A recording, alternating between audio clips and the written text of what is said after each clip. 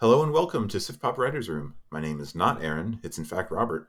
I'm one of the editors at sifpop.com, and today I'm joined by two SifPop writers, Jason Hello. and Luke. Hello there. We are here to talk about some of the biggest movie releases of September 2023. We are going to talk about A Haunting in Venice, The Creator, Dumb Money, The Equalizer 3, Expendables, The Nun 2, and probably a few wild cards at the end. Time codes are going to be available in the episode description if you only want to hear us talk about certain movies, and we won't be discussing spoilers, so you're safe there. Lastly, we'll be rating each one of these movies on the classic Sif Pop scale of like it, love it, dislike it, hate it, or it was just okay. So with that, let's get going. Let's get into these movies. We're going to go alphabetically, so we'll start with A Haunting in Venice. Synopsis from IMDb reads, in post-World War II Venice, surprise, surprise, Perot, now retired and living in his own exile, reluctantly attends a seance. But when one of the guests is murdered, it is up to the former detective to once again uncover the killer. Jason, let's start with you. What do you think of A Haunting in Venice? I'd go firmly right in the middle of like it.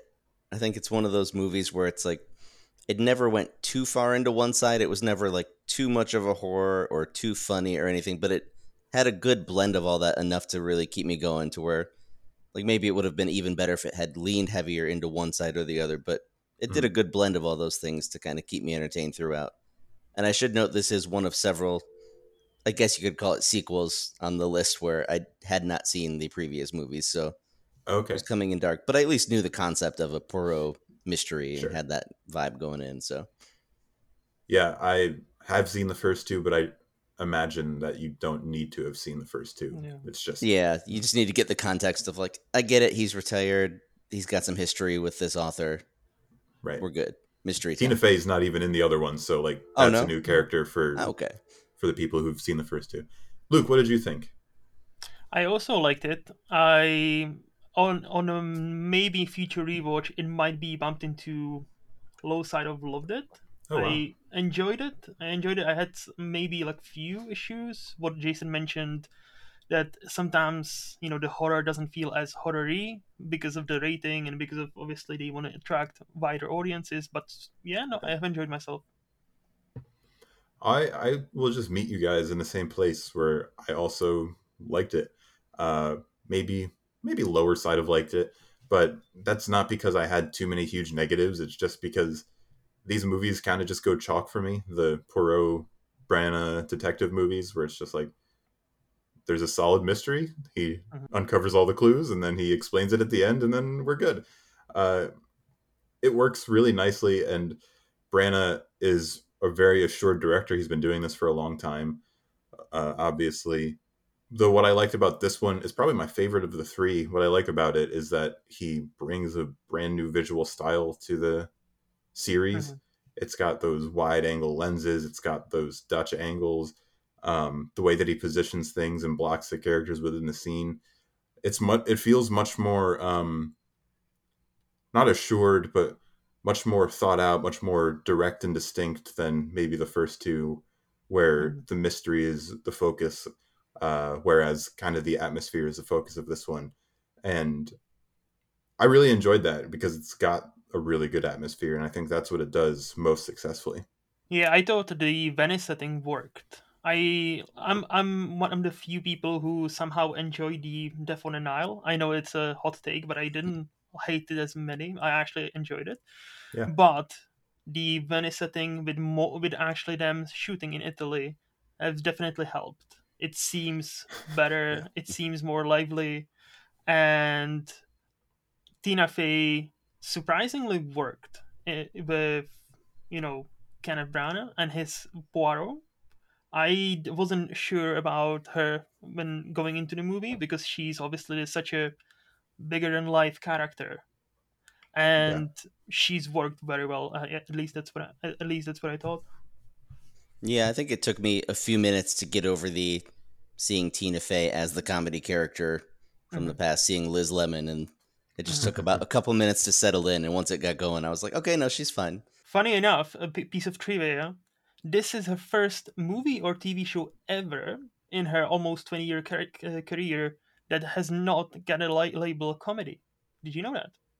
I I did did not not know know that. that. That's That on a Haunting in Venice, like IMDb's trivia, and I checked, and mm, yeah, she's only done comedic TV shows and comedic movies, and this is the first movie ever that has doesn't have the comedy label, and I was like, that cannot be right, and it is right. Wow. I Yeah, wonder I how that guess. came about then. I feel like Kenneth just like for better or worse, he likes these big casts of people. Yeah. Like Murder on the Orient Express had all the great people like Johnny Depp and Daisy Ridley, Penelope Cruz. Death on the Nile, for all its problems, had probably most problematic cast ever. If looking back at it, Probably. and now I feel like Tina Fey is now at the point of her career where she probably wants to spread her wings. Like, she's proven herself many times in a different variety of comedies, from the 30 Rock I still haven't seen but I heard about, to like even Muppets. Like, she was in a Muppet movie and she was great. Oh, yeah. So I feel like she just now is looking to, kind of like, okay, I'm not getting any younger. Let's see, let's get some challenges. Let's get some dramatic roles. And this, I thought this was a great platform for her. Yeah, I'd say so. I'd love to see her in something even more dramatic the next time too.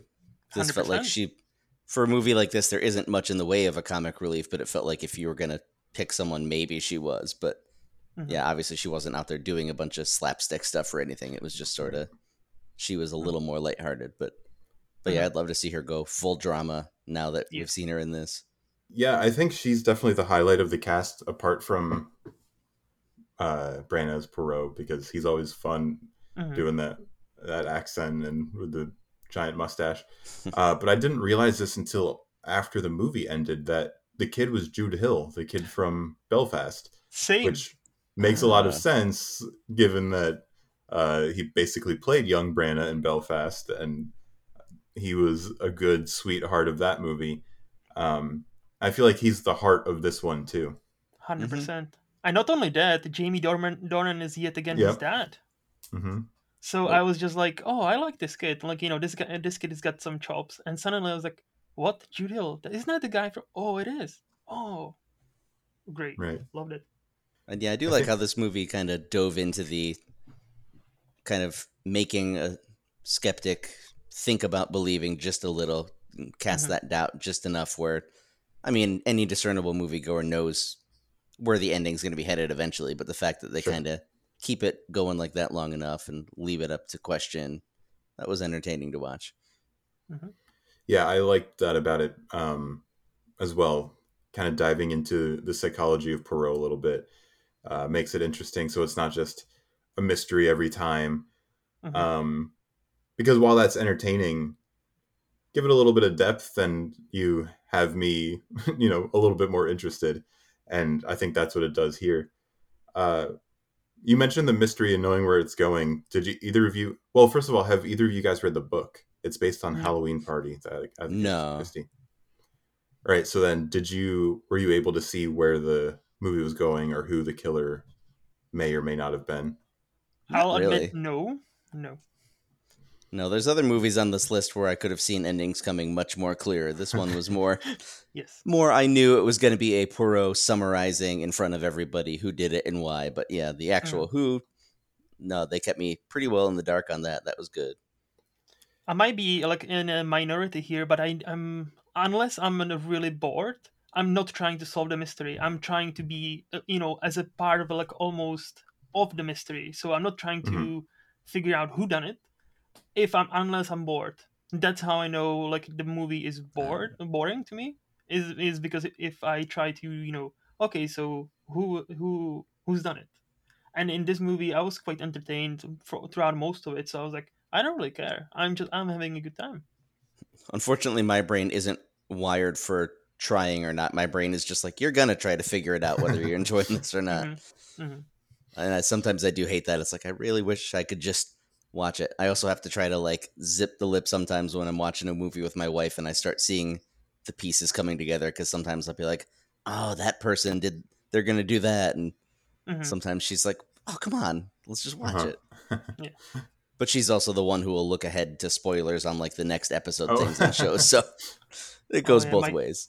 my girlfriend does the same thing and it drives me insane. I'm kind of more like you, Luke, where I want to Hmm. not try to figure it out, but I'm also like Jason in that like my brain just kind of starts trying to figure it out because I'm watching a mystery and I want to know who did it.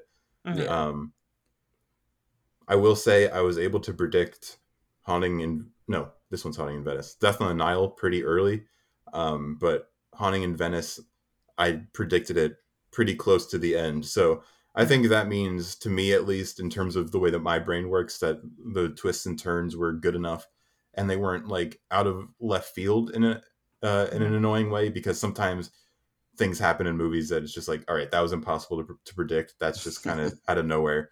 I think Hmm. everything kind of logically flowed from one thing to the next. And Yeah. as you got all the evidence, it was like, oh, I put it together just before Perot. Hmm. Um, you also mentioned, I think, Jason, you mentioned that Branagh does the speech at the end where he just kind of explains everything that he's been putting together for the whole movie, Yeah. which is 100% a hallmark and staple of the murder mystery genre. Oh yeah. And that's why in my letterbox review for this, I called it utterly competent, because like it hits every beat exactly Hmm. as you would expect, but at the same time, it does it like a little bit better than your average one because of that atmosphere and because of, I think this is something I'll say a couple of times in this movie because, or in this podcast, because of the cast. Um, the cast from beginning to end is great. We Hmm. didn't even mention Michelle Yeoh, who also I think gives a great performance in her limited screen time. Oh yeah. Um, so I think something that is just has a baseline of competence is then elevated by a cast and elevated by its atmosphere. Hmm. Um, yeah, I'd watch a bunch more of these, even though I've not been blown away by any of them. Same. I'm hoping he will continue making these, especially the lesser known ones, because I don't think this was filmed as much as the other stories like Orient Express and all these. Right. So as long as he's having fun and as long as he's getting good people to appear there, like yeah, I'm on board. It feels almost like watching a good BBC series like Sherlock. So in my Hmm. head, it's like, okay, that we just finished series one, so get series two coming next. Get three more movies in the Hmm. pipeline. Yeah. Cool. Let's move on then to the creator. I'm looking forward to this conversation. Against the backdrop of a war between humans and robots with artificial intelligence, a former soldier finds a secret weapon, a robot in the form of a young child. Luke, what did you think of this one? I thought it was just okay. What about you, Jason? I'd be like low side of loved it on this one. I think Okay. it comes with some Wow. caveats, but I enjoyed it a lot. Yeah. Mm. Well, I'm going to say I am low side of didn't like it, bordering on hated it at times. All right, we're Um, running the gamut. I like it. Yeah. For the people who don't follow me on Letterboxd, I fell asleep the first time I watched this movie. Um, there's this when he first gets to the kid until the rest of the movie, I was nodding in and out the whole time, and that is like Mm. three-quarters of the movie. Yeah. So there was no chance I was going to be able to intelligently talk about it on a podcast. So I had to go back and see it a second time. And when I got out of it the first time, having slept through a lot of it, uh, which I will say isn't necessarily the fault of the movie. I've been getting up early, staying up late, been busy. Um, I got to the end. I was like, wait, is that it? Did I miss a lot and just feel like that there was some stuff missing in there? Um, and yes, I did. I did miss a few things, so I'll give it that. But walking out the second time, I didn't think it was much better narratively did than when I had fallen asleep through most of it. Um, yeah, narratively is where it bothers me the most. But Mm. I don't want to start off with the negatives because this movie does look incredible. Like, I'll give it that. It looks amazing. Uh, Probably the best visual effects of the year, at least from a major blockbuster. Like, in a year when Indiana Jones and Ant Man have come out and look just awful. Like, Especially this, considering the budget. yeah, this is like Mm-hmm. $86 million Hmm. compared to 2 and 300 million for those two that I just mentioned. Hmm. Um, this one looks tactile and real, like the robot people and their circle tube things in the back of their head. It just like fits seamlessly. Hmm. It reminded me of Ex Machina, where I'm just like, I don't know how this is real, but it is somehow. Yeah, it just looks great. Hmm. Um, I'll let you guys talk. I'll take a break for a second. Well, I thought, do you want to start with, since you loved it? Maybe just put it in a good mood before we Oh, bring it down. sure. Let's lift it up and then drop it down. Yeah, which yeah, I will echo. The visual effects obviously are a huge highlight of it, where it's so refreshing in the world of having the voids of Star Wars or all those things like that, and just so many movies that we mentioned of just bad special effects lately. To get something that they Yeah, just go to real locations, do mostly practical effects, you get that. It just feels real, which Hmm. is refreshing to get every once in a while since it's pretty rare these days. But yeah, for this one, I would say I agree narratively. It's got a lot of issues where we talked about predictability and seeing where things are going on the last one. And it's like, yeah, this one's telegraphed a mile away. Like, I didn't feel a lot of surprises along the way. And it felt a little bit like almost like you said, too, of just being competent, of like, okay, it knows the genre it's in, it knows it's the sure. humans, AI mixing Hmm. kind of thing. Like, it felt very just by the numbers in that sense. And I think I wouldn't have been shocked if I fell asleep at a couple parts, because the first, I'd say almost half of the movie, I kind of was thinking to myself, like, okay, this is good, but I feel like it's being overhyped. I don't really, not really getting that feeling. Like sometimes you can watch something and respect it for what it is, but you just don't get that sense inside of you of why it is so good that everyone's saying that. And but then somewhere along the way in the second half of the movie, I think it was just the emotional connection to some of the plot points, and then just the acting. I think this is one you mentioned in the last one. You're going to say a lot of times today. The cast elevated it, kind of thing. Because of the cast, it was better than it could have been. And I think the two lead performances in this, especially the child actor, which is a rarity to see a kid in their first ever on-screen performance be so good. Yeah, I think those are the things that Hmm. really pulled me in and got it just over the hump to where I could have easily seen going towards where you guys are with the movie for a lot of reasons, but just because of those couple of things, it pulled me up to the top. Hmm. Madeline Una Voiles is the name of the child actor. Very brave Yes, to read that off. I would have been afraid. I very good chance I pronounced it wrong, but I wanted to give her credit one way or another. Oh, that's true. we should. No, we should, because that was my thing. Why I rated it fairly high, even though I didn't care for it anyway and as much, is because of her performance and David Washington.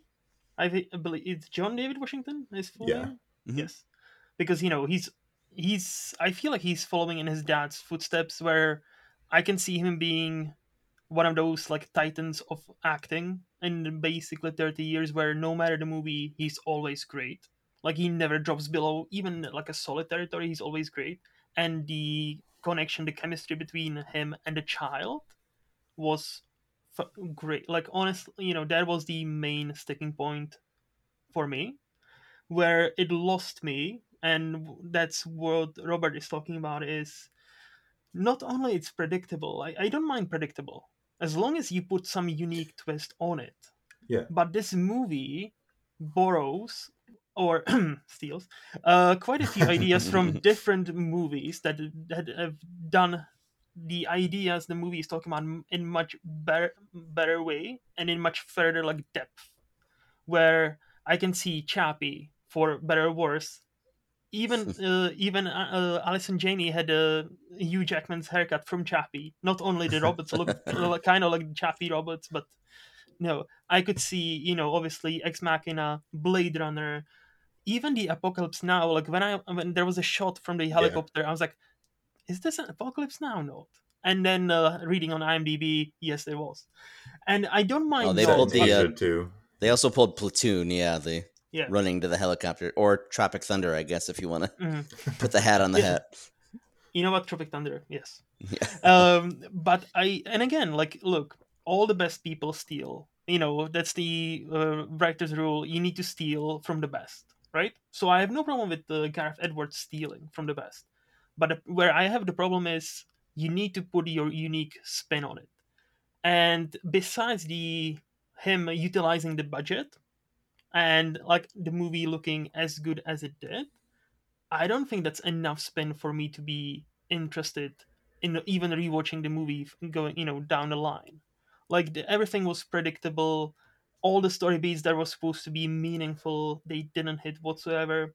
And even though I liked his chemistry, John David's with the kid actor or actress, like at the end of the day, I didn't really care what's gonna happen to either of them. And the movie ends on this like hooray, hooray moment, and I was like, okay, this was a movie.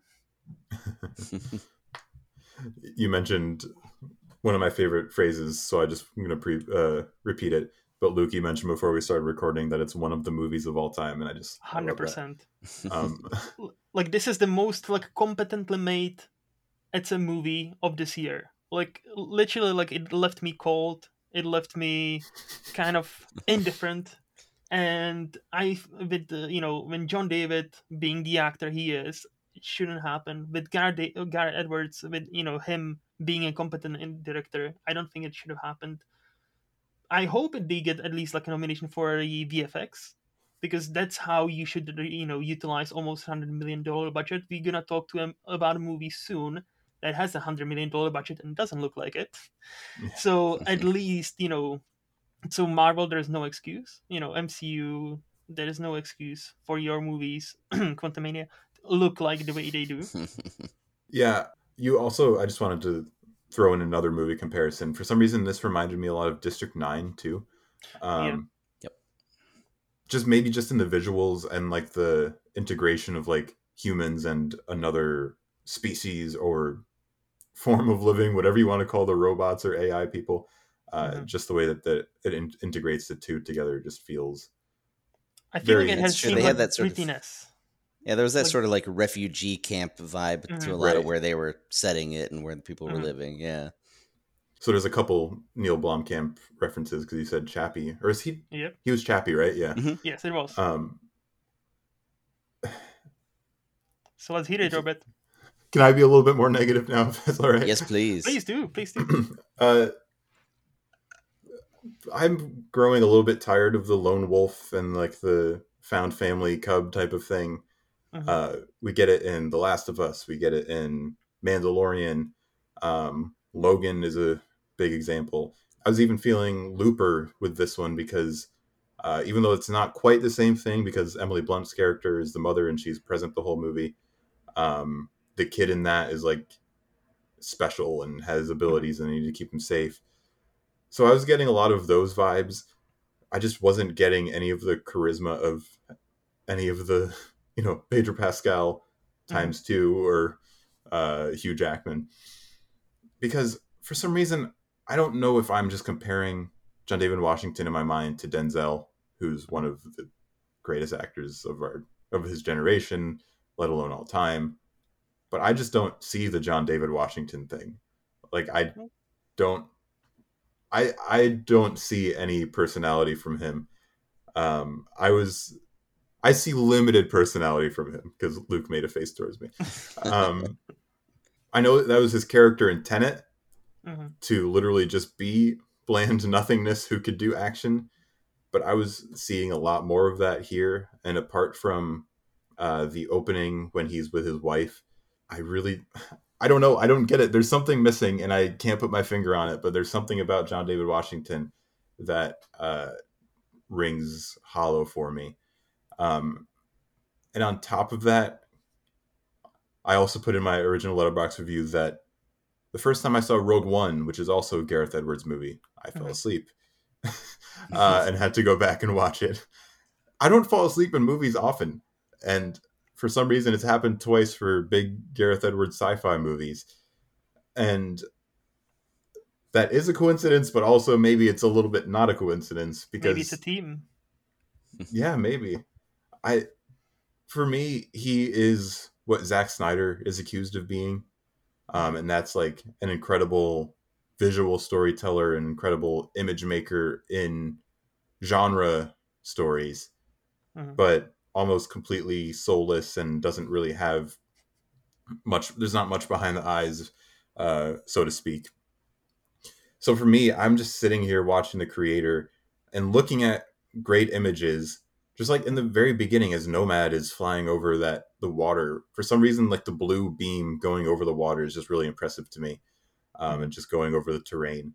Just like I'm looking at these amazing images and some great action sequences, and I'm feeling absolutely nothing, and I'm just kind of bored out of my mind watching it, because at the same time, I don't understand what's going on in this movie either. Uh, and I swear I was awake the entire second time I watched it, but I didn't get it. This is where I almost want to spoil it a little bit, but like there was a character who reappears towards the end, and then they are understood to have died, I thought, Mhm. but then they're reunited again towards the end. I don't I know if think I you know what guys. you're talking about. Yeah, no, I know. There, it's hard to explain without spoilers, but the child had to do something with it. There's a plot point. Okay, let's not spoil it, but there's a plot point about how you know you can help out the AI to copy your identity, and he even mentions John David's character mentions in a movie. Well, no, this is how I knew this character is still alive because I saw a video. And the his buddy says, no, it's probably just like she was probably in that program, you know. Mhm. And yeah, I and the child, you know, She does something to help out. yeah. Yeah, Again, okay. it's hard not to spoil it. It's hard like Yes. talking about this specific plot point without actually going into the nitty gritty of how that world works. Like, look, do I understand 100% what's happened in that moment? No. But I feel like that's the other thing. The child is the most powerful weapon, right? Hmm. So I feel like that's the thing where she is evolving, she's growing, where the moment she hits like, puberty or adulthood, she will be unstoppable. So I don't think, and I think movie even misses that trick where I don't think it just goes beyond, oh, Don't she they can say she shut down doesn't everything. age at one point? Or I, did I I am I no, making that I up? think they say she can age. That's why everybody's so amazed that she's a like AI, but she's a Okay. child because AIs are no, in that world. From what I understood, Right. AIs are only adult. They are not children. So Hmm. she's like the Yeah. first one to be a child, and is it Ken Watanabe's character or somebody says she actually grows, she actually can evolve, and that's the big point with her that that's why they want her killed. The U.S. government doesn't want her to become too powerful where she can shut down every single weapon in the world and every single thing. And I think the end is supposed to be hinting at that her power is more than just that. But again, it's just messy, so we Yeah. can speculate. Which, yeah, just now realizing I picked up on everything with her. Like, she's the only child, she can do all that, and that's unique. But I didn't Mhm. think until now about how they're all adults, but there are a lot of like elderly robots too. So now Mhm. I'm having that going through my mind, replaying the movie of trying to be like, do they age to the point of being elderly and dying as robots, or are they just creating robots that are already elderly to have a good Mhm. mix? And it's the thing, it's isn't it? It's I feel like what we are all struggling with. It's the rules are not really clear. And again, that goes back to my original point. Like for example, Terminator. Obviously, the Terminator is a big example of this movie steals Sure. from. And the Terminator at least have some rules. Sure, there are different rules for whatever movie we are talking about. There's like the rules are slightly different for each sequel, but there are some rules, right? And this movie, just yeah, we have this kid. We have most of people like middle age. There are some older ones, as you say, Jason. And yeah, it's not really clear, but well, Can I ask one more question too about the plot? Like, mhm. what exactly is Nomad? Just like a giant weapon? Like It's a it giant is it is weapon. there only one of it? Because it feels like Yes. it's in a lot Yeah. of places. Can it move really fast? I don't Hmm. So know. I think just being in orbit, it has that sort of range to be able to kind of do a lot. And I think the AI is very centrally located in a specific region they Sure. called New Asia. Yeah. Yes. or something like that. So I guess maybe that it just kind of hovers in orbit right over that. No, because yeah, the AI gets banned in the US after, I don't think that that's a spoiler that happens in the first, and it shows in a trailer, like once the Los Yeah. Angeles gets destroyed, the opening scene says, oh, we banned AI, but Asia is not. That's why they are, and then the president, I guess, is supposed to be, he says, Whoever don't that get is. me Yeah. wrong, the Asians are not our enemy, it's the AI that's the enemy, but they are refusing to shut them down, so we need to go to war. And that's why they build this nomad thing where it effectively can track all the AI. But again, how, I'm not quite sure. But also Like in like a socio-political lens, it's like all the AI just happened to be Asian, and like that's another i interesting angle. I Oh don't think yeah, it happened to be. It just, again, like I think the movie implies, because then there's a That's 10 what I mean, year right? jumps, then there is a 10-year jump, and then there's a 5-year jump. So suddenly, like, we are jumped like 15 years, right? And I'm Hmm. like, what? And then, that's like, true. So I basically, bet there yeah. probably was non-Asian AI in the Yeah. 10 years before. Yeah, maybe before the explosion, and And since yeah. US shut it down, the only body, because they even say, like, the new Asia, that's the only, like, big superpower that keeps developing it, despite us telling them please don't do it because they're gonna kill us all. But yeah, it's, and again, there was just that kind of, I read your comment about AI, Robert, and I feel like you're being a bit too harsh, at least in that point. Can we talk about that for a minute? Yeah, I that was the last thing I wanted to get to. So Mm-hmm. I my thing is that I think it's 100% pro AI. Mm-hmm. The reason why I think that is a spoiler, so I'll leave it. I'll leave the details out of it. But the Mm-hmm. movie comes down 100% in the pro Mm-hmm. AI field, And why is it um, bad? because uh, first of all, Gareth Edwards originally wanted to use an AI script or an Mm-hmm. AI score. He wanted an AI to Mm-hmm. replicate a Hans Zimmer score, and then Mm-hmm. he showed it to Hans Zimmer and was like, "What do you think?" And then Hans Zimmer's like, "No, I'm going to write my own score."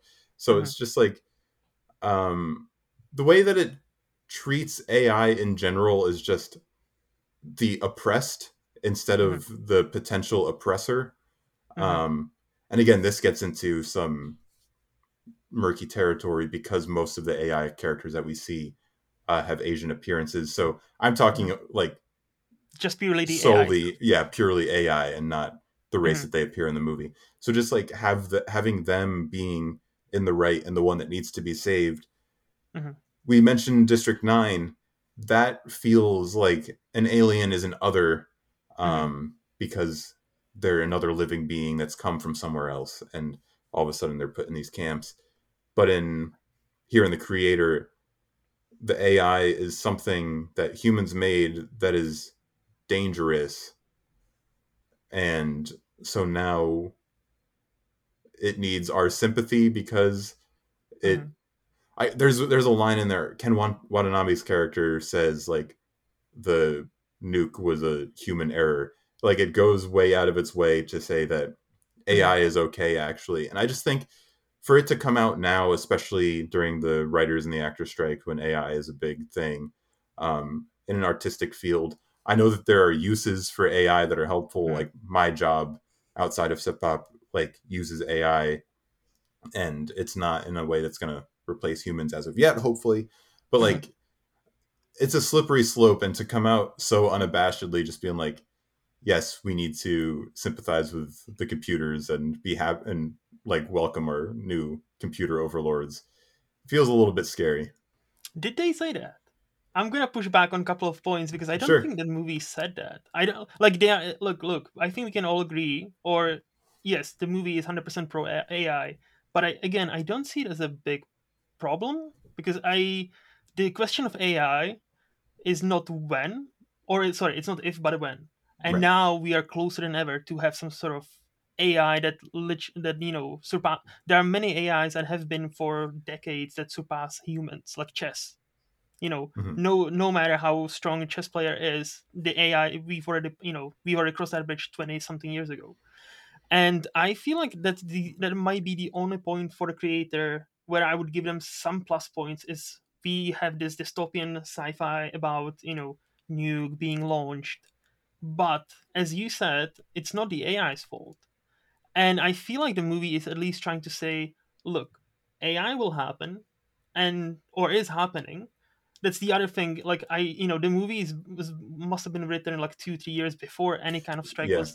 So I don't think that's a fair comparison. Like it just came out in the wrong time. But I don't think the movie even says, because the AI we see is working alongside humans. They are not stealing necessarily any jobs. They are working alongside them. Like there's for example, there's many police officers, right? But we still Mhm. see even human police officers and military people alongside AI, not instead of AI. And I thought that was at least something differentiate. It wasn't unique enough, but at least something unique where you know or we just leave all the fighting to the robots. So because robots are irreplaceable, and human life is secret. No, they fight along each other. So I actually like that. And I feel like that's the kind of message of that movie. This is coming, maybe in 20 years, maybe in 50. Whether we will still be alive, that's another matter. But it's coming. And I we should think about how now, how we treat AI and how we treat it when it comes, because that it's that kind of slippery slope where we I don't think we can have AI being our servants just because we made them. And I feel like we're skewing into like more of philosophical debate rather than a movie debate. Right. I'd say So from go yeah, I'd ahead, say from Jason. the movie side, I would say I am curious what it would have looked like if there had been more of a Dawn of the Planet of the Apes kind of vibe, where you had a Koba to the Caesar of having Hmm. maybe some of the AI Hmm. kind of wanting to take a different course of action against the humans and being more aggressive. But then I also think maybe they were afraid that creates sort of the Batman versus Superman argument of, if there's a 1% chance the AI is against us, we have to take it as a Yes. absolute certainty. So Hmm. who knows if that might have been part of the decision making of why they went so pure on the AI side of things and Hmm. made the humans out to be the bad guys. Hmm.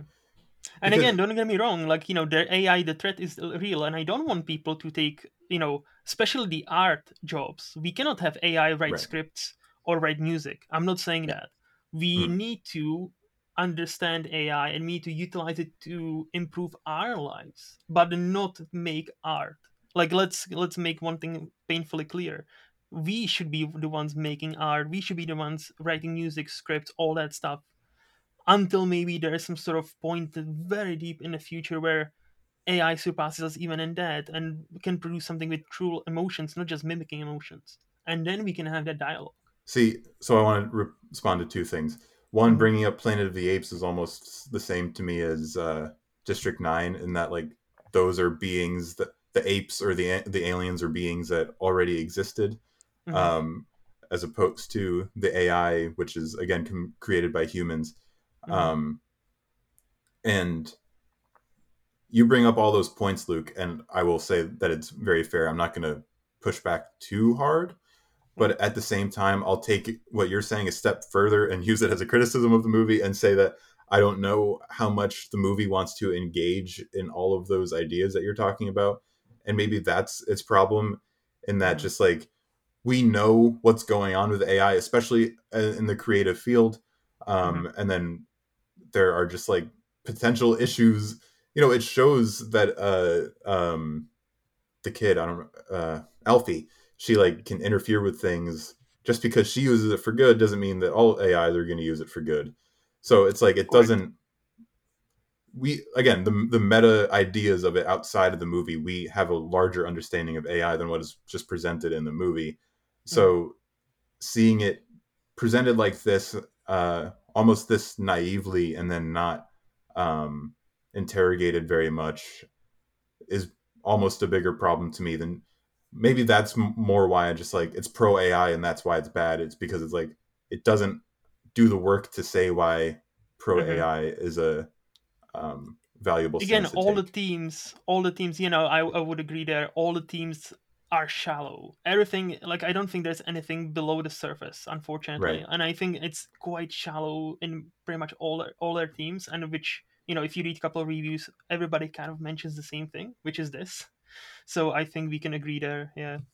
Yeah, and going back to my original point about Zack Snyder, it's just like I don't know if like this is what people say about Snyder a lot. Is like I don't know if those bigger ideas were even on Gareth Edwards' mind as much as just Hmm. like, hey, making robot people with the things on the back of their head looks cool, and making these action sequences look cool, and making the Hmm. kamikaze arms and legs R2D2 is cool. Like, um, so I really don't know how much credit to give him on that Yeah. front.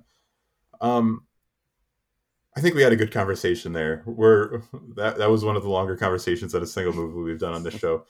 Let's move on to Dumb Money, which I think might be a shorter conversation since only two of us got to see it. Dumb Money is the ultimate David versus Goliath tale based on the insane true story of everyday people who flipped the script on Wall Street and got rich by turning GameStop into the world's hottest company. Um, Jason, since you didn't get to see this one, Luke and I will have a maybe more brief conversation, and then we'll move on to our next movie. So, Luke, what did you think of Dumb Money? I was surprised how much I liked it. Uh, okay, I thought it was okay. Yeah, probably Okay. high side of okay Hmm. because it is entertaining, Hmm. but I also kind of similar to the creator, but in a different way. Like I don't know how much there was underneath. It's spread a little bit thin. Hmm. But since you like it, talk to me about why you liked it. The main reason I thought Dumb Money displayed this Gen Z meme generation well. Like, you can say quite a few things about this generation, and I loved how they were, how they displayed it. This kind of apes together strong, and all the memes and all the other stuff. I thought, yes, if you were to ask somebody describe an internet in the year 2021, I would show them this movie because it's loud, it's wildly edited, it's inappropriate, and it encapsulates everything what you would unfortunately get to see if you go on Reddit, Yes, for better or unfortunately. worse, for better or worse. Yeah, I'm with you. It does a good job of showing that. I hadn't thought of it on that level, Hmm. but hearing you talk, I definitely agree with you. Um, for me, probably going off of what you were saying a little bit, I guess, is that it's just pretty kinetic. It's not very long. It's only like an hour 43. Hmm. It moves along pretty quickly, but that's also a positive and negative because there are about 17 different storylines. 17 is overstating it, but it follows maybe what 6 or 7 different Yeah. characters or groups of characters. Um, and every time it goes back to like Anthony Ramos, I'm like, oh, I like this guy, Hmm. uh, and he's a good actor and who makes you care about things, but he has limited screen time compared to the rest, and you Hmm. don't really know much about Nick Offerman and Seth Rogen and Vincent D'Onofrio, who are the hedge fund rich guys, the billionaires. It's like Hmm. that's about all you know about them. For as much crap as I've given Adam McKay on this podcast, actually, um, the last one of his movies that I actually really did like was The Big Short, and that's partly because it helps you understand topics that are more difficult to grasp for an outsider, and Hmm. for as someone who is not mathematically minded whatsoever and does not understand the stock market. I don't think that Dumb Money really does a good enough job of getting me in. Um, but I like the characters enough. They're compelling enough. And like I said, it's entertaining enough just on a base level to get me to, you know, buy in or not be too bored. And like I said, it's Hmm. brisk enough that I'm not going to be checking my watch too much. Yeah, just to kind of continue with your thoughts. I actually liked it focuses on 6 or 7 characters and mostly on the common people rather than the big guys. Which, Yeah, yes, I understand why it's a negative for you. It was a positive for me because I liked how they included a few different folks from different paths of life, different ages. Like we have right. America Ferrera being the mom. Everybody knows a mom like that, like at least one, Hmm. unfortunately. We follow the students, and they have different experience with this. We obviously follow Paul Dano's character, and I actually like for the problems. You don't get to know them.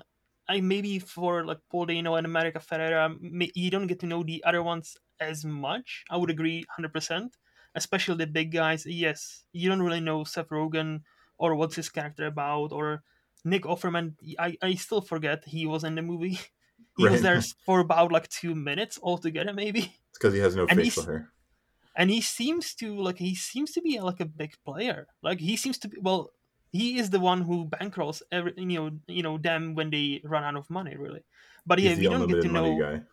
Yeah, and we don't get to know. But I feel like for the purposes of the movie, the Goliath versus the David, the corporations versus the little guy.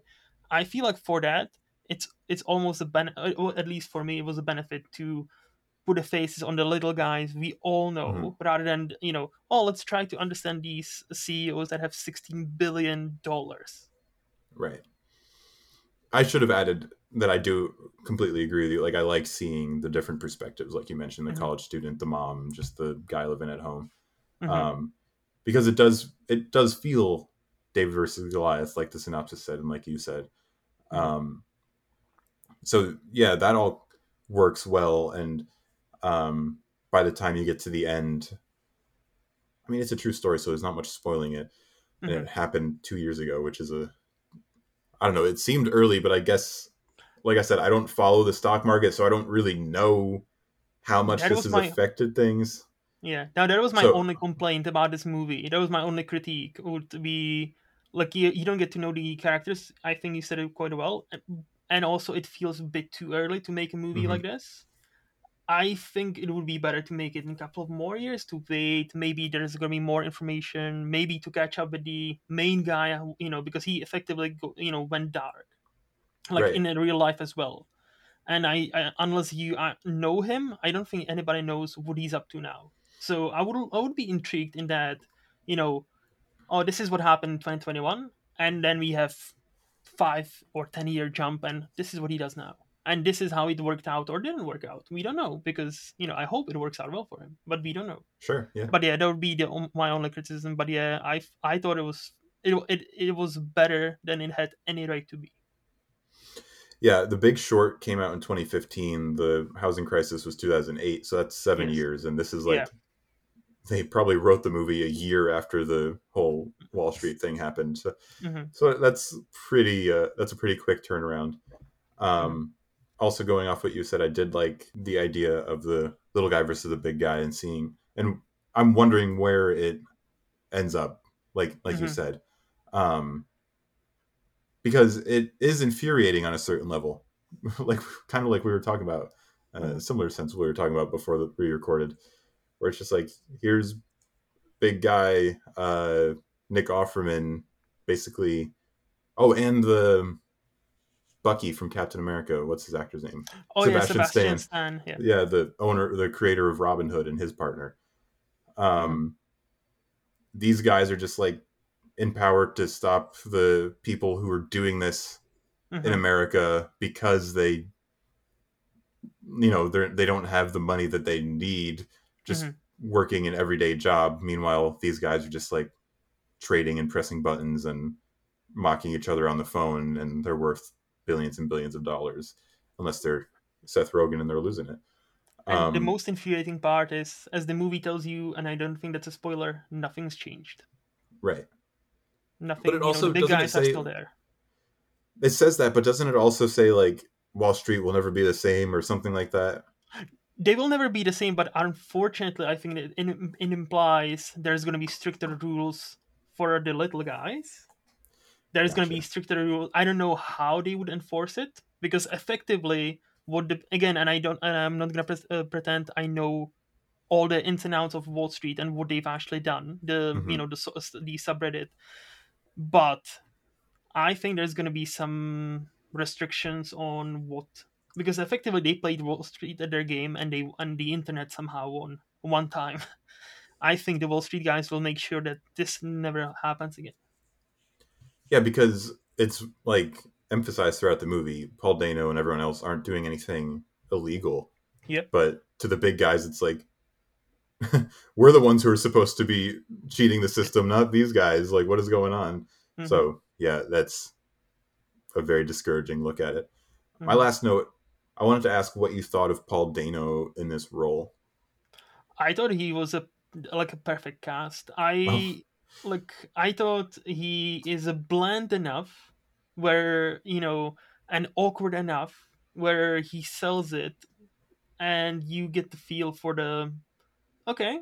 I can understand if the main guy was somehow like this. I can see it. this is the first time I've ever thought Paul Dano was miscast. Really. Uh, I love Paul Dano, like Mm-hmm. Swiss Army Man, Little Miss Sunshine, The Mm-hmm. Batman, Prisoners. I think he's incredible in all of those, Mm-hmm. and in a lot more movies. But like those are all a similar type of character when it's like a loner outsider, but it's a Mm-hmm. type of loner outsider who doesn't really want attention. Maybe in the case of the Riddler, he does want attention, but it's like he's good at playing that outsider character who operates kind of on the fringes. Mm-hmm. And for me, it I was bumping on him playing the guy who's pretending to be the outgoing character of Roaring Kitty. I think Mm-hmm. I don't think Was he he's outgoing? terrible. Right, well, that's what he's trying to portray, right? He's trying to portray this online persona. He's like, "The what's up, guys? We're buying these bets because I like the stock or whatever." Mm-hmm. Um, But I even his bumped a energy little in bit. that, but even the energy in those like streams, right? You can still feel he's got like he's like trying to put on this persona, right? Oh yeah, but like he's kind of like instead of oh what's up, oh okay, this today we're gonna talk about this talk and it's gonna be great, it's gonna be great. No, this is not his persona. His persona is like, hey guys, so I actually like this talk, and I know what you think. And to me, that was the like, and that's why he worked for me, because he is the almost A-lister, where he is great, and as you mentioned, in everything he does. But Yeah. he's not A-lister enough where he would be too distracting for him to be that guy, to be the guy who streams from his basement, who has a wife and a kid, and who dips chicken tendies in the champagne when he reaches something. Like, so to me, for me, I thought he nailed it. Again, I wouldn't necessarily say, oh, I'll give him an Oscar for this right now. Right. No, no, but I think he did exactly what was on the paper. Again, if the real guy was anything like that, only my guess. Never seen him, Sure. never met him, didn't watch his streams. I'll say he makes it work because he's Paul Dano and he's a great actor, but I Yeah, still felt like something was a little bit off. fair Though enough. I do take what you're saying. Um, I said that was my last point. I also want to say I'm still tired of Pete Davidson. I said it when we did the Transformers episode earlier this month or earlier this Hmm. year. I'm just tired of the Pete Davidson thing because he's Pete Davidson and everything. Hmm. Uh, any final thoughts from you? No, I think it's, again, it's much better than it has any right to be, and one of the biggest surprises of this year for me. Cool. Let's move on to The Equalizer 3. Robert McCall finds himself at home in southern Italy, but he discovers his friends are under the control of local crime bosses.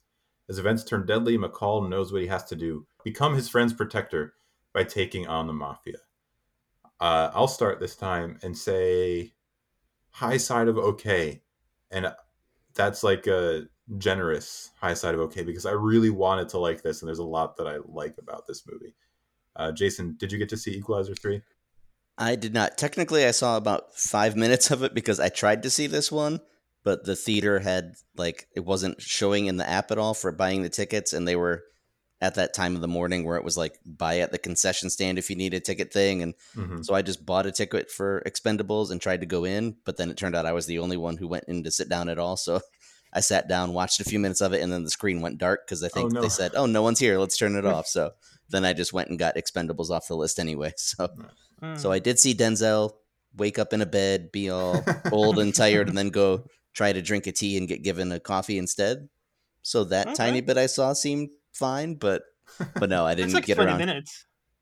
Okay, yeah, I was a few minutes late getting in too, so trying to figure out the ticket thing. So Mhm. so from that I can say it seemed fine, but I think I missed kind of the crux of the movie. Probably. Luke, what did you think of Equalizer 3? I'm pretty much where you are, between okay and liked it, like middle. Yeah, just in between that, with maybe like it on my feature rewatch.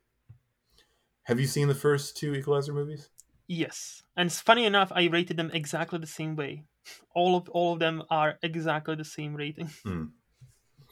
I think they've.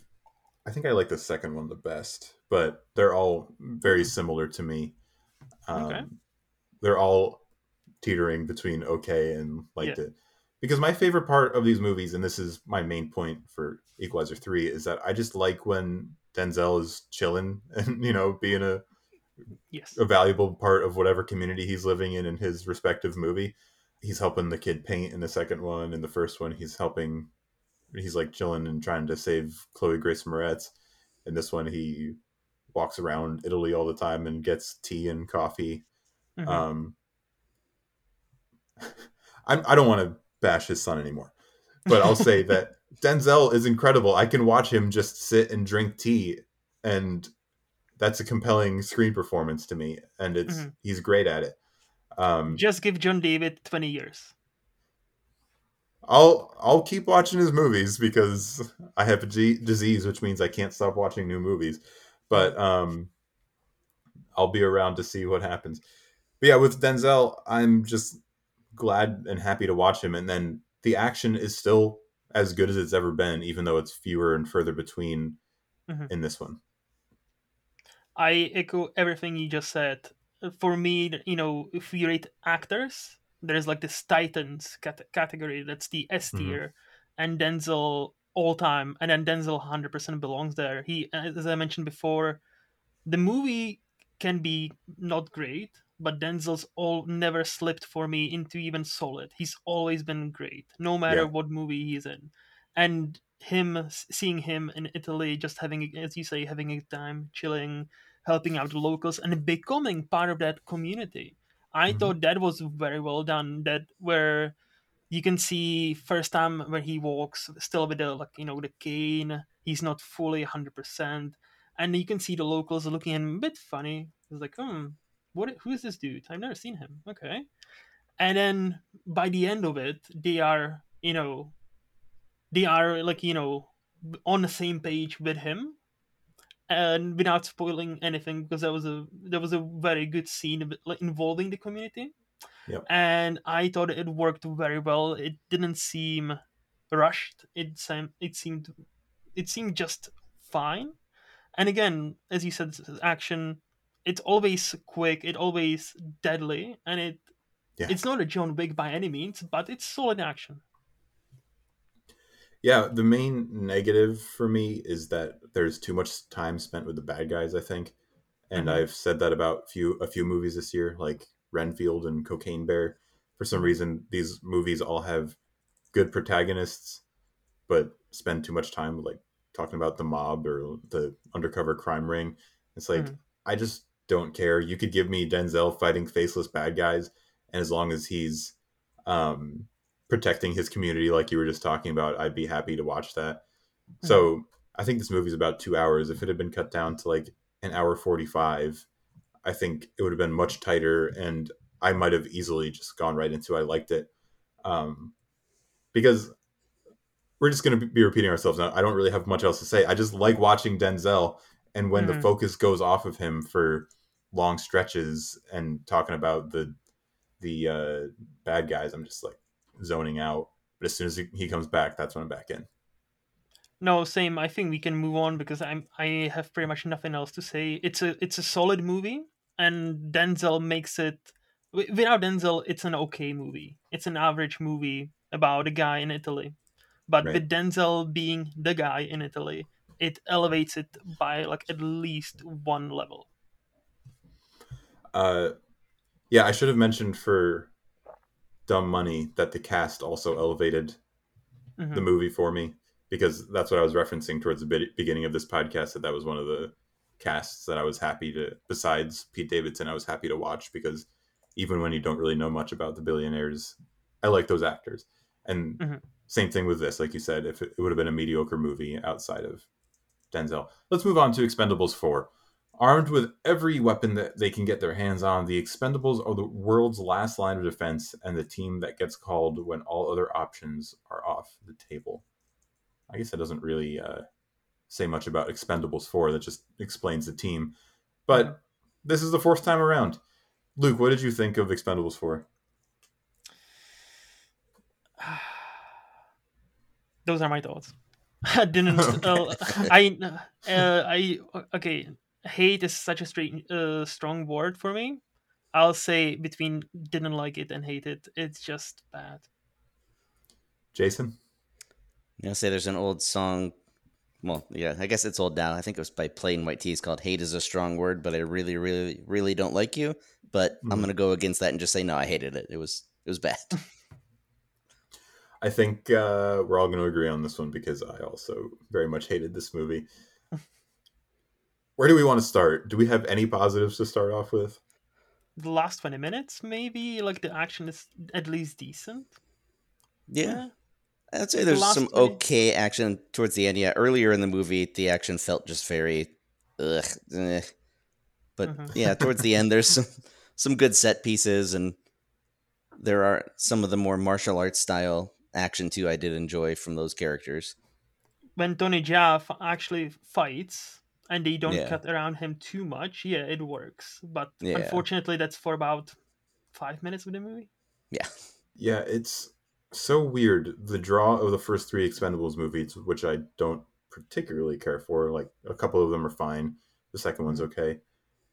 But it's like you like seeing all these over the hill action stars who Hmm. just come in and basically play amalgams of themselves, their personas, their public personas, and like the characters that they've played. Like Arnold quotes lines from the Terminator and Bruce Willis quotes lines from Die Hard. And you don't care because that's the point. Like it's not trying to be serious and it's doing exactly what it wants to do. Here, the only one of those stars that's left is Stallone, and then like Dolph Lundgren is in it a little bit, and it's just a bunch of action people and not like action titans. You mentioned Denzel being a titan. Like Hmm. these used to be full of action titans, and that was the only reason I cared to watch them. Hmm. And Stallone is not in a large portion of this movie, Yes. and I do not like Jason Statham whatsoever. And I think he earned his right to be in that conversation though in the last 20 so years. Like he's not like Stallone or Schwarzenegger's like stage stature, like 100%. But I feel like he is pretty much as close as we will ever get to that kind of action movie star. because he's in that many movies and because Yes. he's well known, By but I default, pretty don't much, yes. like it. Right, I don't like him in those movies for the most part. So Hmm. like seeing That's fine. him continue to do his Jason Statham thing Hmm. when I was like signing up for a franchise with Stallone and Willis and Schwarzenegger and go down the list. Hmm. I'm like, I already watched The Meg 2 this year. I don't need to have another Jason Statham being Jason Statham. Hmm. Jason, do you want to take it so I don't talk all the time? Yeah, let's touch on just. I mean, we gave the creator props for good special effects, so let's make sure to rip this one for being god awful. I might Yes. be dating 100%. myself a little, but there were some scenes that reminded me heavily of the old Late Night with Conan O'Brien sketches where he would do the desk driving, and it was basically just him and his sidekick would sit behind the desk with a green screen behind them, and he would hold up a little steering wheel and kind of move it around, and they'd have crazy stuff playing behind them. And there were Hmm. some scenes that I was just like, it's that, but it's not Hmm. intended to be funny. So, Right. so that definitely, 100%. oof. That's the movie I was talking about for when we talked about creator. Like there's gonna be one big budget movie. Ah, Yes, okay, yeah. 100 million like estimated $100 million budget, and the plane landing scene in the first 30 minutes, I believe. Mm-hmm. It literally took me out of the movie. It doesn't happen that often. I watched it in the cinema. Obviously, I watched it in the cinemas, and Mhm. it literally took me out for about 5 minutes. How bad. I know we cannot swear, so like I'm just gonna stick with bad. It was awful. It reminded me of Sci-Fi Channel, and not in a good way, not in an endearing way. This is had a budget of 100 million, at least, or estimated, and this no, no, no. And as bad as the special effects like that were, and as lazy as they felt, And as Sci-Fi Channel as they felt, you could say the exact same thing about the acting. It felt so just Hmm. phoned in, and just Hmm. they knew how bad it was. They knew how cheesy the dialogue was, and not even in that, like you said, with the old characters kind of reliving their old lines in like a wink nod way. It wasn't Hmm. even that level of bad action movie dialogue. It was just like groan inducing level of just, oh my god, what, why? That is the thing. I 100% agree, Jason. 100%. Like that's the thing. Like I am actually a fan of these movies, and I've rewatched first Expendable, which dipped slightly in a quality for me, but I still enjoyed it. And the part of it was the group dynamics. Yeah. And in the first, few, I would say even a third one, they work. In this one, everybody seems checked out. Everybody seems, and not just the script. We need to talk about the script like soon, because holy, just. But no, everybody, like even the banter between Stallone and Statham for the little time Stallone is there, just felt like it's not banting properly. It's just not working. Like everybody felt like they just sign in to to cash on the paycheck, which is fine, that's their job. But I was bored, and I thought they are not having a good time, not neither of them. How long has it been since Expendables 3? 2014, so Yeah, 9 so years. 9 years. Like they're coming back to make a fourth one, but Hmm. like, was anyone clamoring for a fourth Expendables? Was like, it doesn't feel like the audience wanted it or the Hmm. creators wanted it. It's one thing if like the people making the movie, they wanted to go hang out again and make another Expendables movie. That's fine, Hmm. but at Hmm. least, but like, it doesn't show on screen, and no one in the audience is like, we need to get another Expendables movie without most of the cast. It just doesn't make much sense. And that's the thing. We're obviously joking about it. We don't know. Maybe they had a blast on on that set, right? They Making could this have, sure. movie, but it doesn't translate into onto the screen. It just felt awkward. It felt stale. It just felt bad. Uh, Yeah. can I ask a question? Hmm. There's a plane crash scene, and there's a body as a result of that plane Hmm. crash. Hmm. Do they keep that body's arm? Yes. Yeah. At the end, yes, What? I I couldn't believe it when I was watching that. because Yeah. that's the logic. It was very odd. A lot of things were very odd. And yeah, we did talk earlier in other movies about predictability. My God, you can see these things coming a mile away in this one. Yeah. Hmm. S- Speaking of the plane crash, yeah, it's just bad. But yeah, I'll also say if anyone listened to the Sif Pop podcast discussing this last week, I feel like that was cathartic for me to get out of that movie and have that available to be able to Uh-huh. listen to, because I was like, I don't know if I can wait 4 or 5 days to start ripping on this thing. I need to hear about it now. And everything they said was kind of exactly how I feel, including the good point they made of how messed up it is that there was a point in this where a character essentially throws away his sobriety, and it's like a Popeye Hmm. moment of eating the Oh, spinach. you're right. Yeah. Yeah. I thought that was a great analogy they threw out of like, yeah, they just kind of, it's not even meant to be a big moment. It's just thrown away. And it's like, why include that? Hmm. You There were so many bad moments that I was trying to keep in my head to write down afterwards that I completely forgot about that, but that is like, Hmm. it's like plays epic music after he finally takes a swig out of his flask, and it's like he's doing it. He's going to be cool again. It's like, Yeah. what in the world? It's a whole And I movie of guess it's, people mocking him for being sober, and it's a good thing that he's not anymore, apparently. they say know your audience. Maybe that's, they know the very niche crowd that they want to cater to is going to kind of clap at a moment like that. I don't know. Not for Hmm. me, though. Not for me. No. I guess Neither on was the moral, golden shower plot point. So not, a oh lot of things yeah, weren't for me in this one. Yeah. I guess on moral issues between AI and throwing away sobriety, at least we can all agree that that was a bad moment. 100%. Yeah, like, can we talk about the script for a moment, and then Yes. like how it fails in both exactly these like lines and moments, like golden shower moment or conversation, and the throwing away sobriety, and how it fails even with characters, and especially introducing characters, and especially Megan Fox. Can we just address that? Because like Yeah. I'll start, because I don't give a no matter. This is not about Megan Fox. I don't hate her. I actually enjoy Megan Fox. They made her such a bitch. she is unlikable from a very first second. From a very first second. And again, I'm not talking about Megan Fox. I'm talking about the Right, character, right. because how we are introduced to her character, Gina. We are introduced to her in the middle of an argument where she's loud, where she's just obnoxious, where we don't know anything about the context of the fight. We just know they are fighting, and just it's uncomfortable. And she was supposed to kind of take over this franchise, or should have gotten her own movie. There's a talks about like female Expendables, Oh, okay, I didn't know but that. yeah, how you introduce us this character who is unlikable from the very moment, and then leads the team, gets them captured the first second they got on a board, they get captured.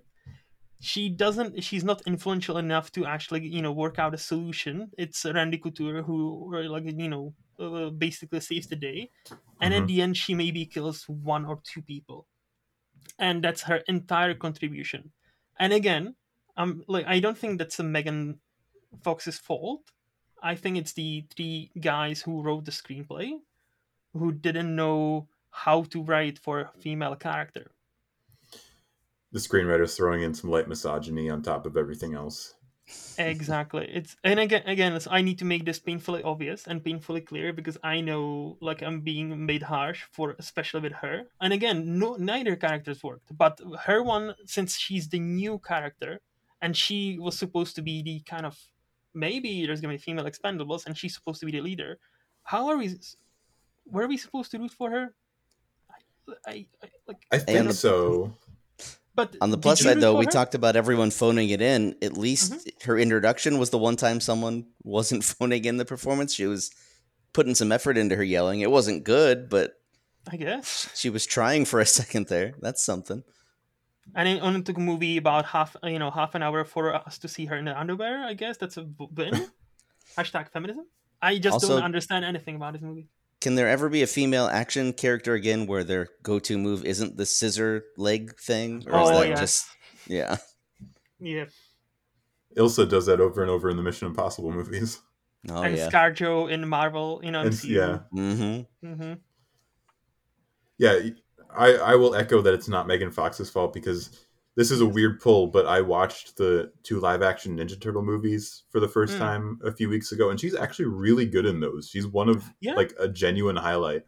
Hmm. Um, and that's one where you wouldn't knock her if she phoned it in like she does Hmm. with Expendables 4, but she doesn't, and she's really good. So again, it's a screenwriting problem, not a Megan Fox problem. No, 100%. We've bashed on Expendables 4 a lot. Do you have Hmm. any last bashing you want to get out before we move on? No, I think I'm all bashed out. It's just bad. Don't most of the time I'll even a movie I don't like, I'll be like, I mean, if you want to go see it for Hmm. kind of formulate your own opinion, but this one I would just be like, don't, just stay away. It's just bad. There's no redeeming qualities even for the fans of just straight action with no substance. It's just not even good by that standard. I will echo everything you just said, Jason, because I am the person who loves 80s, 90s action movies. Mhm. Maybe a bit too much, and maybe rate them a bit too highly on occasion. And Mm. even I say, let this franchise die. No, if this was supposed to be the big great return, and this is what we've gotten, just no, no. Let's talk about the Nun 2. Armed with every weapon they can get their hands on. Oh. I copied down the synopsis for Expendables next to the Nun. Whoops. I mean, they get their hands on what you could call some weapons at some point. That's not totally wrong. Let me read the correct one. 1956, France. A priest is murdered, and evil is spreading. The sequel to the worldwide smash hit follows Sister Irene as she once again comes face to face with Valak, the demon nun. That makes much more sense. Uh, I'll go first again and say I didn't like the Nun 2. I didn't hate it. Maybe sometimes close, but it wasn't like offensive enough for me to say I hated it. So I'll just say I didn't like it. Jason, what did you think? Yeah, I'd say right firmly in the didn't like it. Maybe high side of didn't like it, if that's even allowed to be a thing, just because I Yeah. guess there's some atmosphere and there's something about bad horror that is at least still watchable, but but no, it's not good. And Luke? I didn't see this one Oh, as I okay, need to catch up on my Conjuring universe movies, so I'll abstain from this conversation. cool. For The Nun, for those listening, if you also haven't seen a bunch of Conjuring, you only really need to have seen the first Nun. Hmm. And even on that level, you don't really need to have seen it. Uh, Jason, it sounds like you're a little bit more positive than me, so why don't Slightly. you go ahead and say some things about The Nun? I was gonna say this gave me a chance to be like super caught up on Conjuring stuff. I haven't seen the Annabelles, but before this, I had only seen the three Conjuring movies themselves and the Curse of La Llorona, which is only Mm, tangentially really in the universe anyway. But the day I watched this, I thought about just going in blind of just like I'm just gonna go see the Nun 2, whatever, good enough. But I decided just throw on the Nun, watch it real quick before, and I would say this definitely for me falls short of what the first Nun was, which also wasn't anything amazing. But I think the first Nun I would have been mid to high side of just okay. There was enough happening in that one. There was some interesting story at least of this convent and different things going on and sacrifices being made and an overall creepy vibe and aesthetic that was going on. And this one just didn't have that for me. I think maybe they upped the production a little bit on this one. There was a little more yeah, cinematography that went into it. There was some interesting direction, but story wise, it just didn't get there. And oh my god, the scares were just so lazy and predictable. And there wasn't one moment where I felt the slightest bit afraid. At least even in most bad horrors, they can kind of cheaply jump scare you to give you that quick yeah. feeling of There's thrill.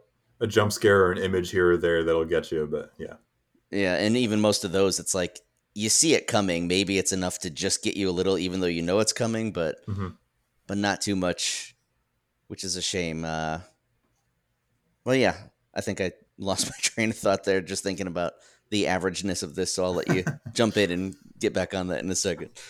yeah. I don't like the first Nun either. I'm not a big horror guy. Doing this podcast, I've actually watched more horror this year than I normally do, so I'm starting to like become more familiar with some horror tropes and how they can be used effectively. So even watching, mediocre horror, I'm like, hey, I at least see what it's going for here, and that's what I was hoping for, at least with The Nun, to be maybe mediocre at best. The Nun 2, that is, but it's not even that, because, like you said, the story is just kind of lacking. Um, it's lacking in terms of quality, but it's also overstuffed to me. I don't Yeah. remember how long The Nun 2 is, but it wants to follow the same characters from the first one. So it brings back Taisa Farmiga, who's actually the sister of Vera Farmiga, which is a nice bit of synergy for the franchise. But I think it would have been better if it didn't stick with her character, because in the first one she is partnered with this guy. Um, I'm double checking his name, Maurice, Hmm. and he's like the main one who has the stuff happen to him. And at the end of the first one, he is possessed again when they thought they defeated the nun demon. So Yeah. that's kind of the catalyst of this story, that the nun is still around through this guy being possessed because he has an upside down cross on the back of his neck, which is fun. And it's also terrible. Like, these movies are already to some extent spoiled for themselves because at the Right. end of the first one, you see he's still possessed, but at the end of that one, you also see that later in the Conjuring stuff, they interact with him after the events of the second movie when he's still possessed, and you know the nun character exists in I think the second Conjuring movie. So it's like hmm there's a lot of built-in like removing some of the tension there, even of knowing there's not going to be full resolution at any point in any of these movies. Right. Where where is this like girls' school? Do you remember? I believe it's in France. Yeah. I think So they work that's their way across from some, like the nun sort of goes on a European tour working her way over, but I think she gets to France. right. So Maurice, or the nun by way of Maurice, is in France at this girls' school where, Hmm. again, I need to look up the actual Anna Popplewell, who plays Susan in the Narnia movies. I have never seen her since the Narnia movies, so it was kind of good to see her again. She has a daughter, and she's a teacher at this school, and Maurice is kind of like the the caretaker of the grounds, and she has a daughter, and he's like friends with the daughter, and they have a nice little wholesome relationship. If it had focused on that and kept that at the heart of the movie, instead of going to cutting to Storm Reed and Tysa Farmiga a lot, I think it could have been actually decent. That, and if they'd up the scares, Yeah. um, because that's where I feel like it's overstuffed. Because there's all this stuff going on with the nun where she's coming back, and you see her coming back and like possessing Maurice and doing all these scares at the school. And then meanwhile, cutting back to Taisa Farmiga, she's like, "Oh no, I just found out that the nun is back. We need to figure out what's going on." And she's like learning all this stuff that we already know Hmm. from what's going on with Maurice, and it's just extra storyline, extra plot stuff just for the sake of it. Um, and as she's learning this stuff, there are more scares. Like there's a magazine stand scare that is just very weird to me. There's just a lot of stuff that doesn't make sense, or it doesn't jive with each other. And I'm just like wishing that it was much tighter, because if it had been, and there's like an easy fix, and if it had taken that easy fix, you could have had a solid movie. Yeah, it did feel like her character was included almost as a just we need some exposition for people who didn't bother to watch the first one, so Yeah, she's going to be that avenue. But and yeah, no, go ahead. I was going to say it's just getting back to something earlier of the scares being so bad. I forgot to mention that I think I honestly laughed at some of the scares more than I Mm. was scared by them. Even just early on, there's the thing in the opening scene where a priest kind of gets just flung into the air and lit ablaze, and it was just I found myself chuckling. It just didn't feel as intense as they intended. It just felt kind of goofy, which also leads to the question of why is the nun kind of so aggressive and doing all these things to a bunch of random people, but then when it comes to the person that's already undermined it once, it's just always sort of like little scares and not actually taking action against them. Yeah, yeah, I don't worry about logic too much in movies, That's fair. but when Oh, but okay. logic is just like that egregious, I'm just like, all right, come on, you're. And I guess there's a sort of thing as horror movie logic, and because they want those more subtle scares, uh, Yeah. but when those subtle scares aren't working, then you start asking the questions like, why is she doing this? It doesn't Oh, make any yeah. sense, and it's just, I feel like there could have been a yeah, better series of movies where I think when I first saw teasers for the original The Nun and didn't know what it was, I thought it was going to end up being some sort of story of like back in the 1700s or something, there was a convent and maybe a nun got murdered by a priest or saw something she shouldn't have saw or got wronged in some way or even some old school thing of getting killed for thinking she's a witch or who knows what. Just something where it was going to be an actual nun was killed and came back as a ghost, and then for it to always just be this random demon coming up from hell type of story is just like it takes a little bit of the steam out of it for me. yeah. And you mentioned the exposition.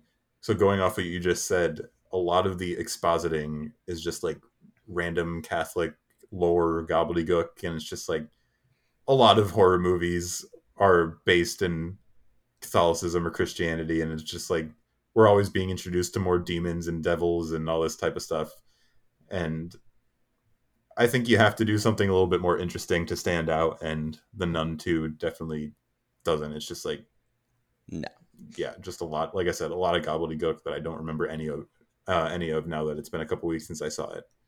No, and there also are some parts that make you start questioning like is the nun able to be in multiple places at once or this demon because it's like the nun is off doing some stuff, but then there are some other horror elements that seemingly are happening simultaneously. Right?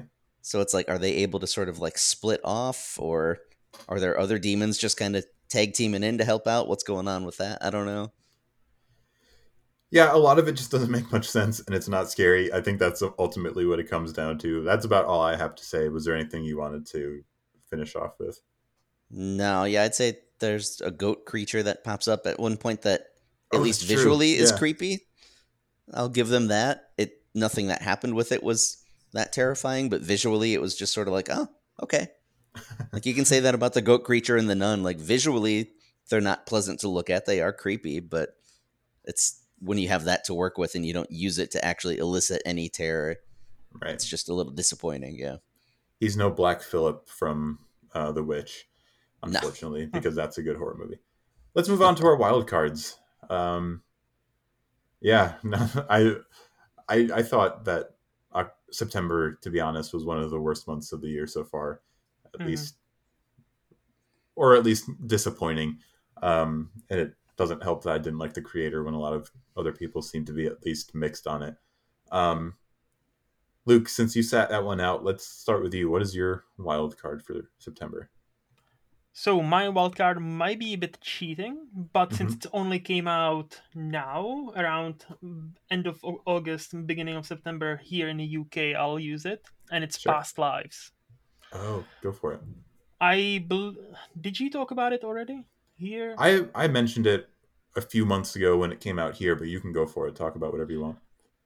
I'll be brief. It's one of the best movies you'll see this year. It's one of the most subtlest movies you ever see.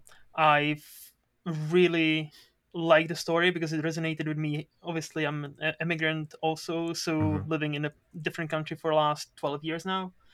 And so there's a line of dialogue that I don't see quoted at all when people quote this movie. And the line goes something is like, for him it's by the main actress, and she says something along the lines of, for him I'm the one who left, for you I'm the one who stayed. And it just hits you. So if you've been through something anything like that, where you immigrate to a different country, that just hits so hard because it's so true. Mm-hmm. And I don't know whether you can understand how painful it is sometimes. That's this just simple line, and just hit me. It's also subtle movie, so don't expect it to blow you away like Right. soon. It has nothing, it has nothing. How would I put it? Nothing big about it. Everything is subtle. Everything is humanely done and executed, but it stays with you. For example, I'm just when the movie wrapped up, I there's like a 10-15 minute walk to where I live. I usually just put on headphones and listen to podcasts Mm-hmm. as I'm walking. And for this, after this movie, I just wanted to be in my own world on that walk and to think about this movie properly. And the more I thought about it, the more I loved it. And to me, that's a sign of great movie. So Past Lives is 100% worth seeing.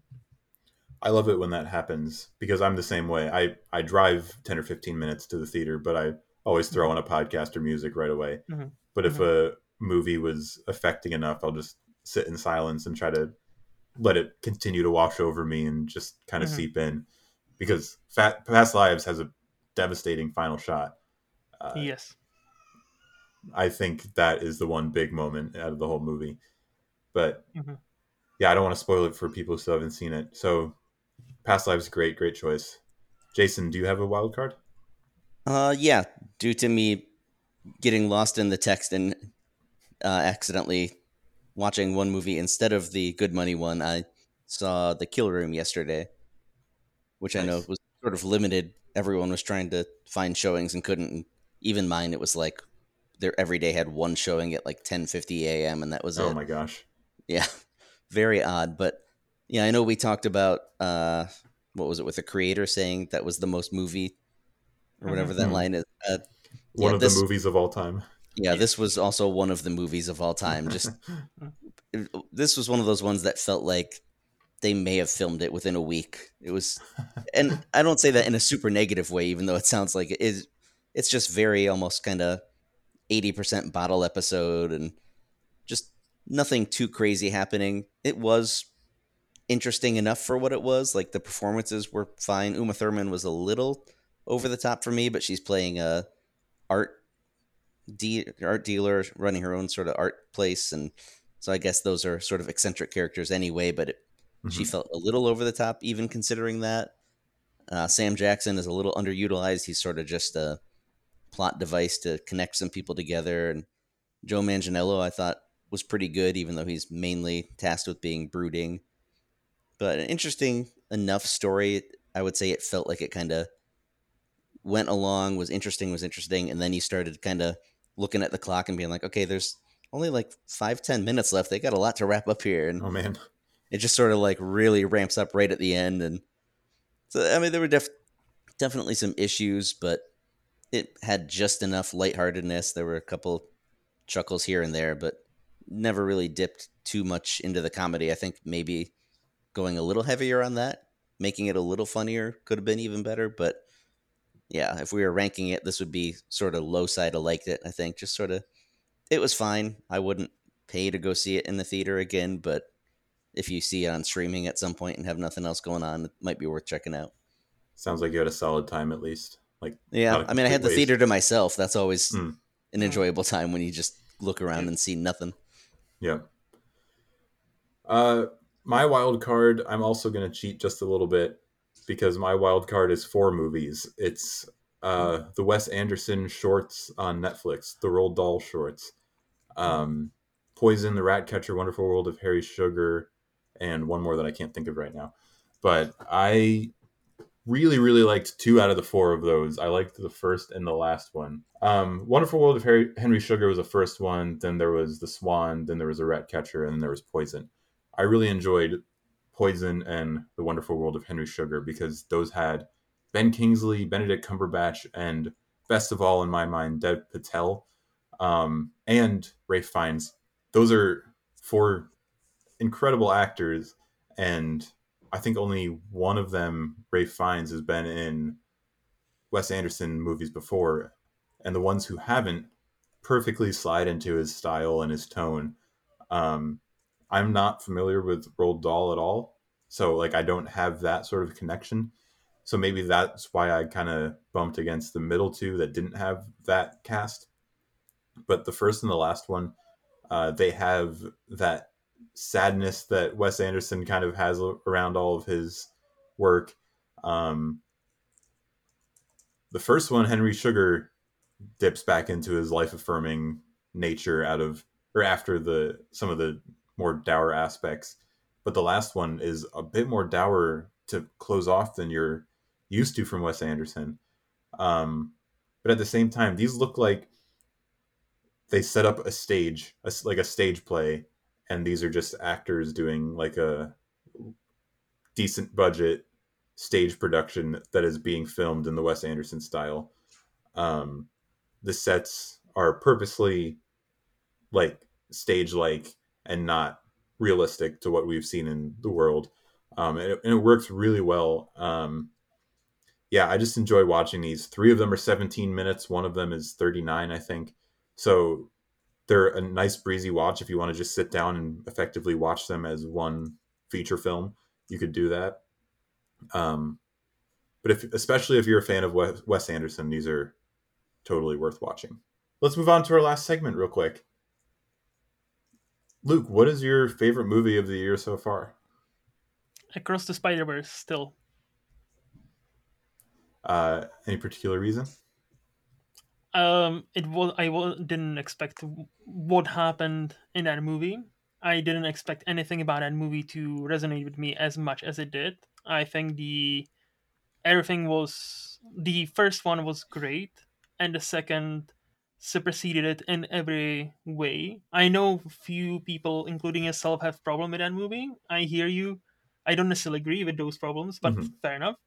But no, it just worked for me so much. I actually seen it twice in the cinemas, and second time it was even better. So yeah, that just doesn't happen a lot for me. I think that's the first maybe year. My number one movie of this year so far is animated movie. Oh, nice. Yeah, that's one where while I disagree a little bit, I Hmm. see what people really like Hmm. about it.